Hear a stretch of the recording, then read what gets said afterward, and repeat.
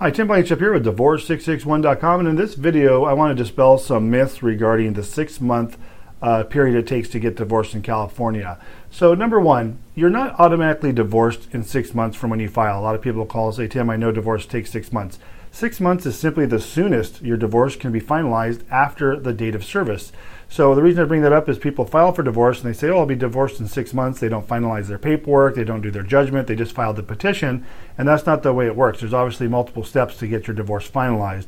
The 6 months starts at the date of service. So if you filed on March 1st and then you didn't serve your spouse until April 1st, the 6 months would start April 1st. That's the first myth I wanted to dispel. And number two is, aside from 6 months being the soonest, it's also not a deadline. I've had clients call and say, Tim, our case is taking a little longer than we thought. Some issues came up, and 6 months is right around the corner, and we're afraid we're not going to meet the deadline.